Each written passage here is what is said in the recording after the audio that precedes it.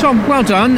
P4, finished ahead of Colin, which was in the game plan, I guess, all along. Yeah, pretty much. I think from where did we start? I think we started 9th. So seventh. Sorry. So to have come through from 7th to 4th is a really good result, and the car was feeling fantastic. Nice to have a couple of hard battles. All good. A lot of flashing lights as well when you were following Ricky, and he's got his first podium. So were you feeling charitable?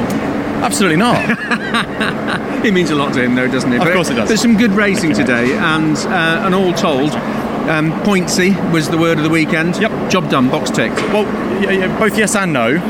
Yes, in the sense it was very pointsy, but very pointsy for second place, not necessarily pointsy for the lead.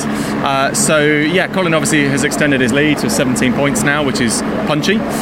We'll see where it goes over the next few rounds. Absolutely. We talked before about Thruxton coming up. A lot of momentum for you and the team going into that weekend.